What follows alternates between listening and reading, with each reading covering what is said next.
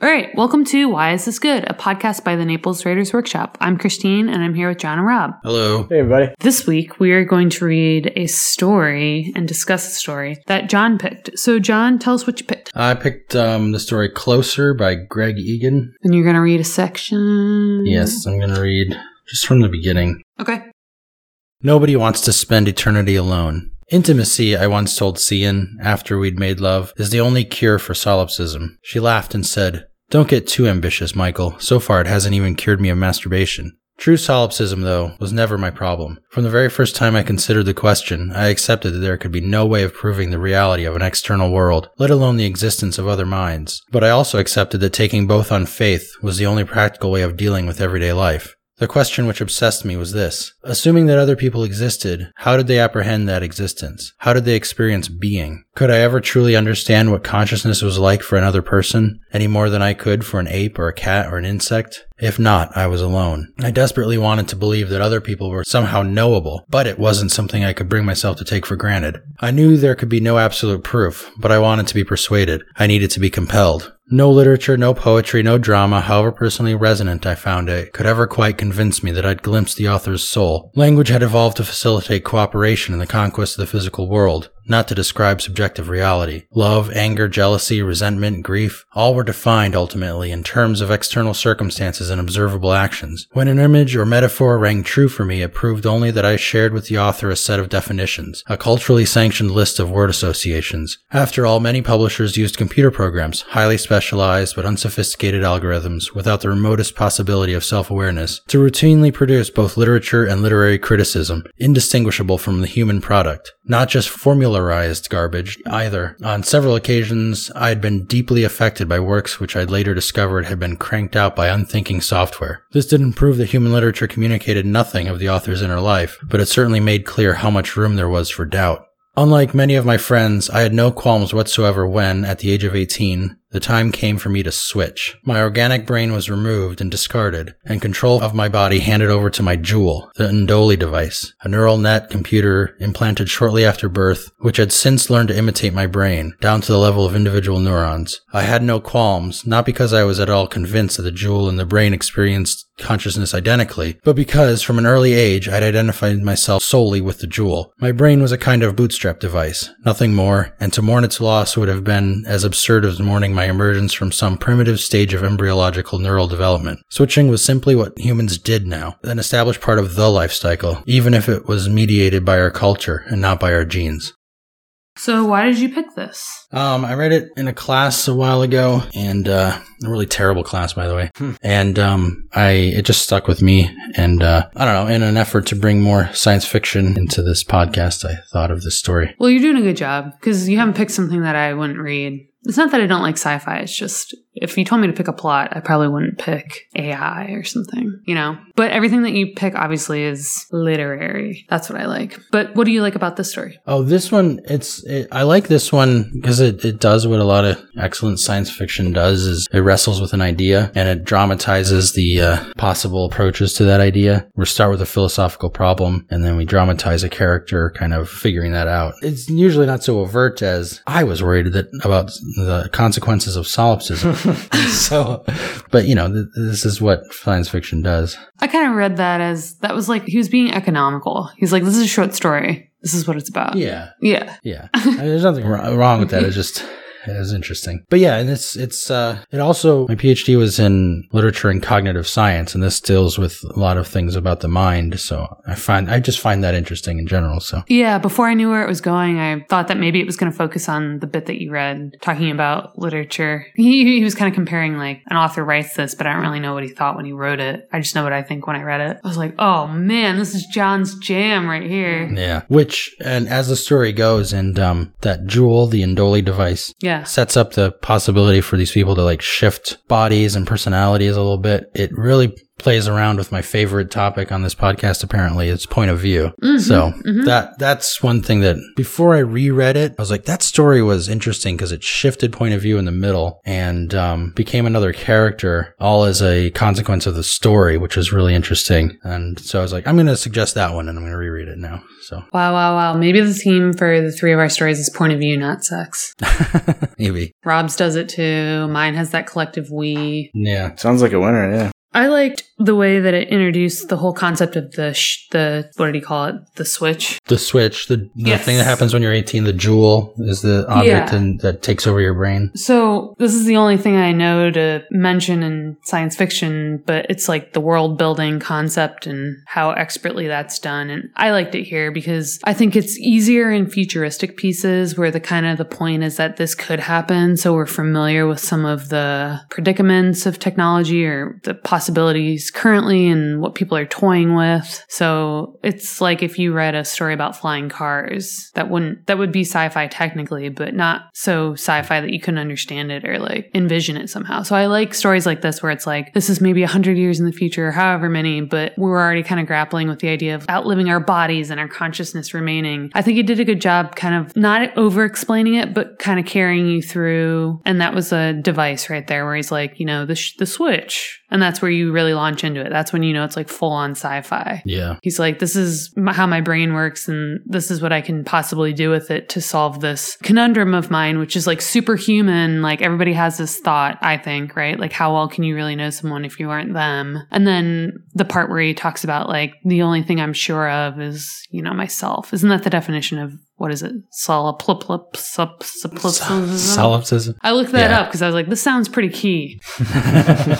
But that's I think what my takeaway was that you can only know yourself truly, and everything else is you can't really assume that it's even real. So I like you said, good science fiction just illuminates like a common current issue or moral dilemma through a different worldview. Yeah, it's like a thought experiment. Daniel Dennett talks about thought experiments where you take the variables of it and you just crank them up in different directions. And I think fiction can do that.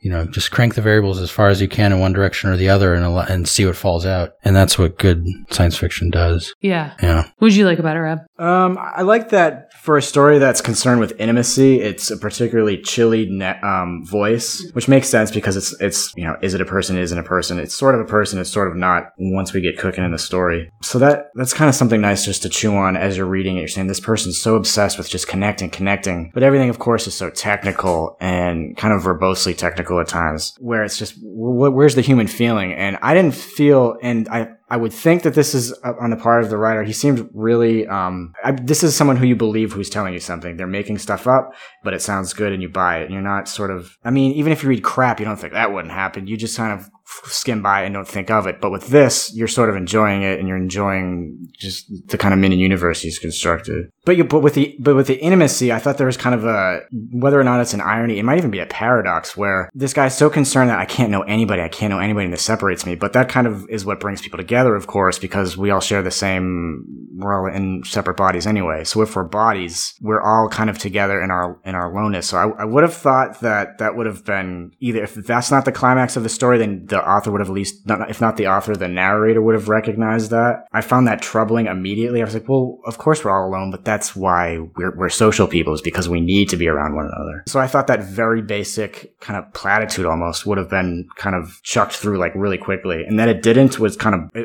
it didn't trouble me. I just thought it was odd. It just seemed like such a basic thing. Wasn't Cian kind of the embodiment of that, like the foil for his? She talked about how she had like a really busy social life and she was more engaged. Maybe, but I want the narrator to notice. This narrator is just knowledgeable. This is a brilliant narrator, so I would think that they would, but embodying it in a character is awesome, but I would think that would be observed by their narrator, particularly by this narrator, and I think he would make something of it. To your point about like the tone being cold, it obviously is, and because it just feels like this futuristic world where if you can separate your mind from your body, like nothing's sacred, so it is kind of weird that he's talking about like intimacy, but he doesn't feel like a warm character. But I thought what made that so was the fact that this is like really completely devoid of details about what make these people individuals. Like, I think he talks about like, I think her favorite color or something.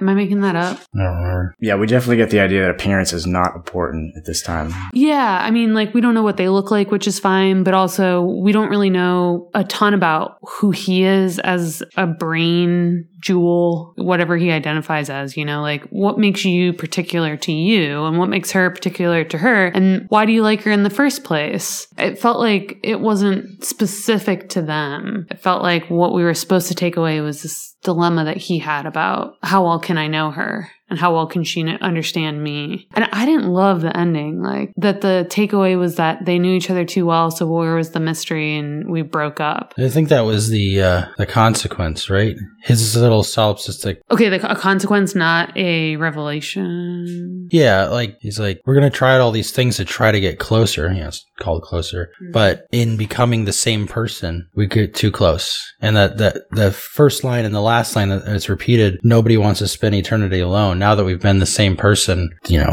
we're spending time with ourselves.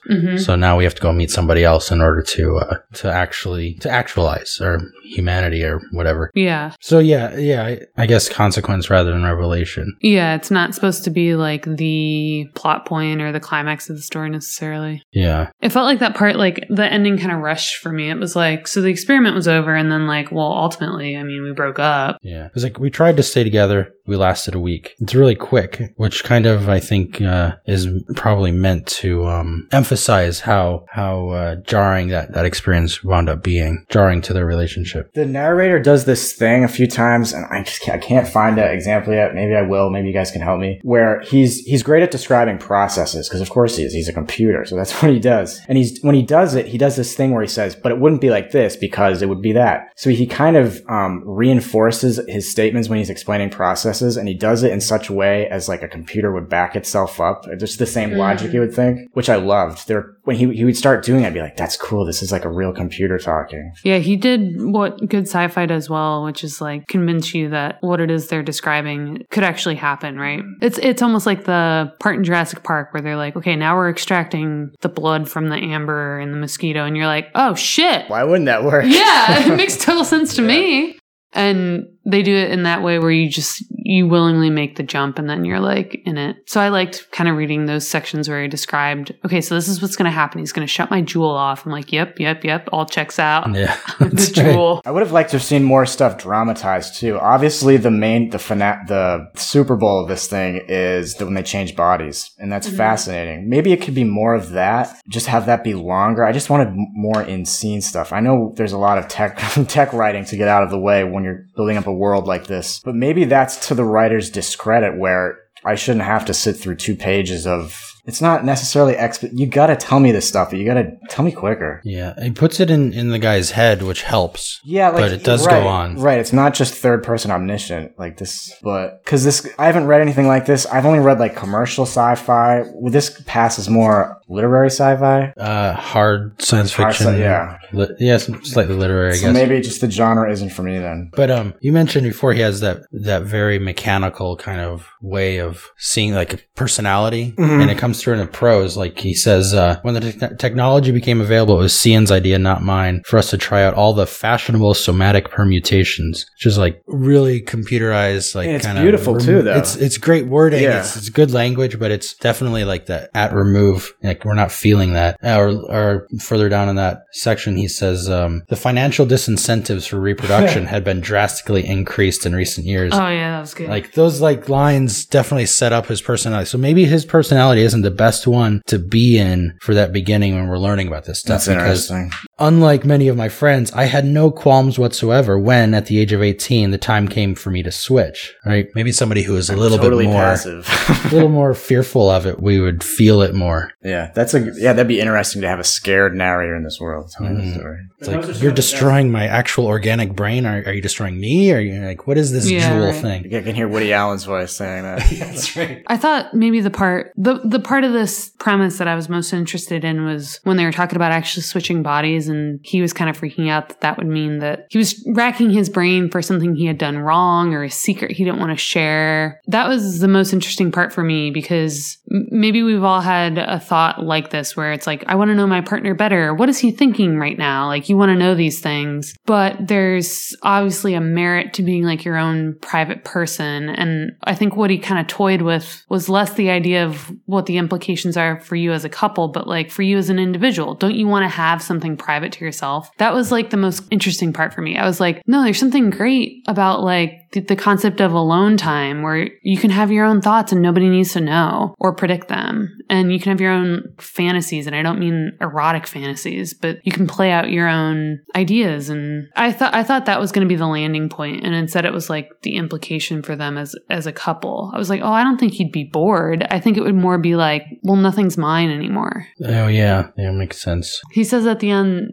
you know, the last line is like, nobody wants to spend eternity alone. So they broke up. He said, we knew each other too well. That's all. Detail after tiny fucking microscopic detail. There's a little emotion. Yeah, no kidding. That's the only swear in the story, isn't it? It wasn't that the truth hurt. It didn't any longer. It numbed us. It smothered us. We didn't know each other as we knew ourselves. It was worse than that. I like the story because it made me think about the concept that I just articulated, which is like, well, no.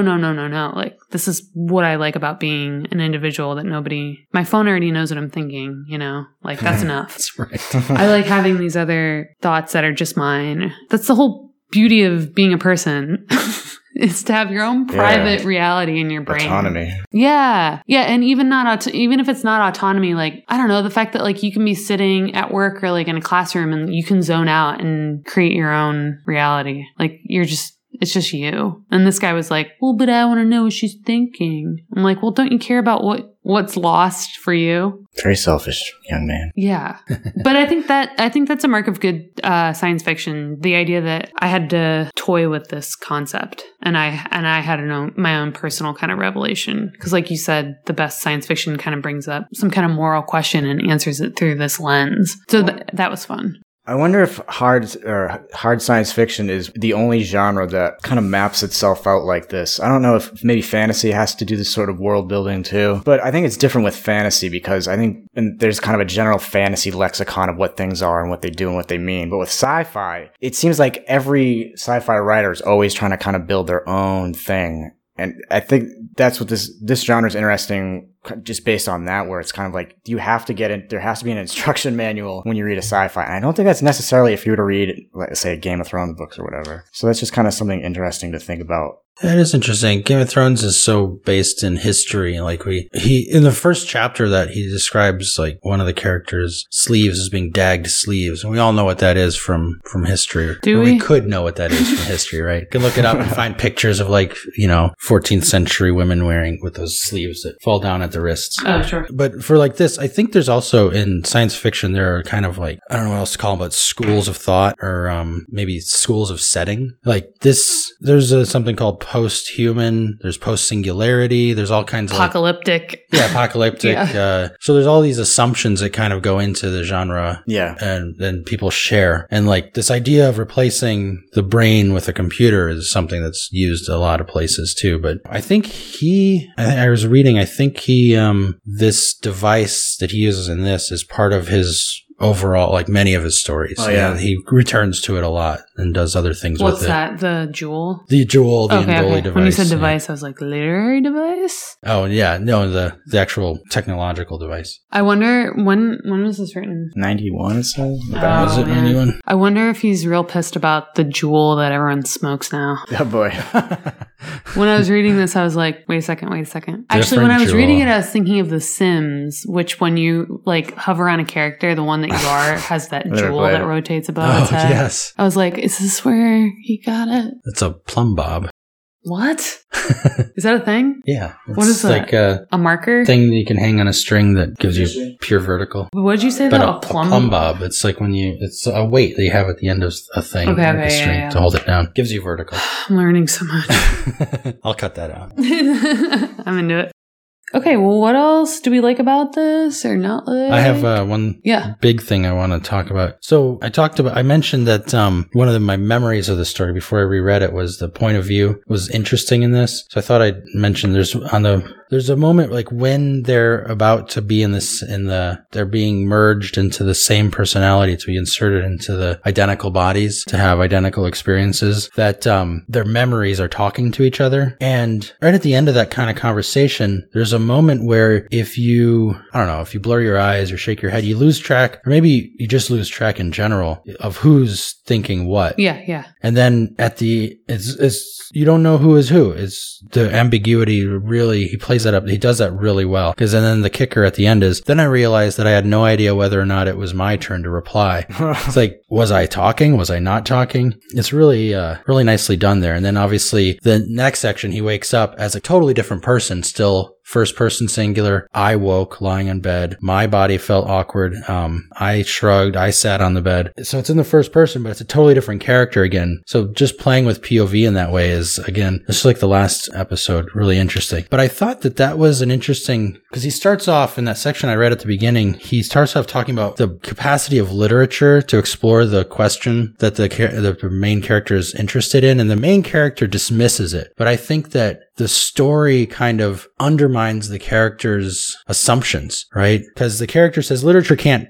do this for me, but then the story is a piece of literature and it goes ahead and does it for him, right? So it's interesting that you can read it in that way where the character doesn't know and you're like, oh wait, literature is actually doing this. The literature has an empathic capacity with POV, like I was talking about, where we're shifting characters and stuff. It offers alternate experiences and kind of answers that question of solipsism. Says this is what an alternate experience can be like. Maybe the reason it stuck with you is because this sounds very much in keeping with the theme of your book that you're working on, right? Like what? Oh yeah, of course. Yeah, what literature can accomplish because of what it's able to do with your brain. Yeah, that's the literature's capacity to awaken your brain into certain kinds of experiences and states is what makes it powerful, And I would argue that this story kind of shows us that fiction and literature is the only way that to address the questions this narrator is wrestling with.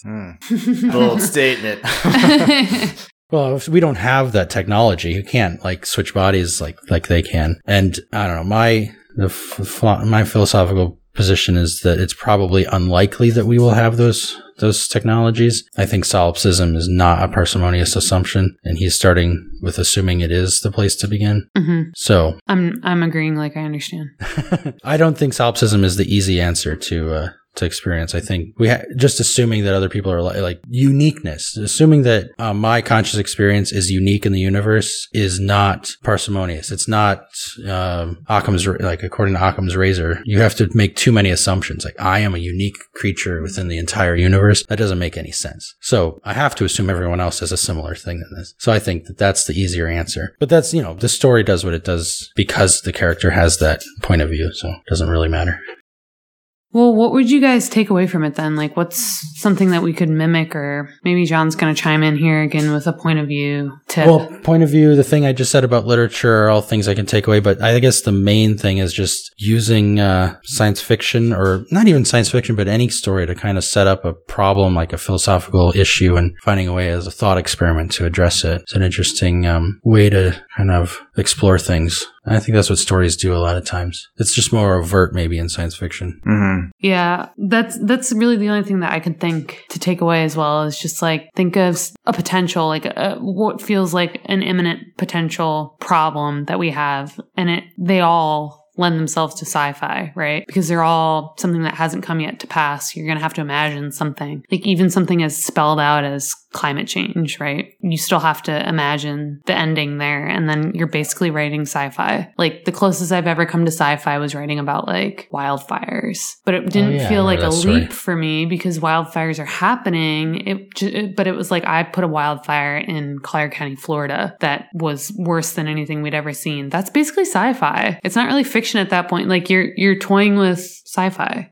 because Or I don't. the larger genre of speculative fiction. Yeah, right. I guess when I say sci-fi, it's just like, is this a potential like actual problem that could happen, and will you have to make it plausible in the sense that it has to be like scientific somehow? Like, Yeah, okay. like so. Rob was talking about world building, and I was thinking of Ben Bova, who's the sci-fi writer that lives here, and we tried to get him for that conference, and then the conference never happened. Anyway, Ben Bova is one of these sci-fi guys who researches all of his stuff so thoroughly that he's been referenced as an expert when it comes to films because they want it to be as realistic as possible. So here's the guy that's using what we do know to imagine something that's fun to read, but he's backing it all up. So that's the closest I've gotten to it. It's like, oh, a fire. This author recently made news. That's usually not how good stories start. That's Made true. news is never good. Non-literary news in solving a math problem about super permutations. It's complicated and whatever, but if you have a number of elements in a thing, you can arrange those elements in a certain number of ways. And a super permutation is the shortest list of elements that contains all the possible permutations of all those elements. And for number of elements equaling 7, he discovered like the shortest possible super permutation and posted it on like YouTube or something. Huh. So he's a real nerd.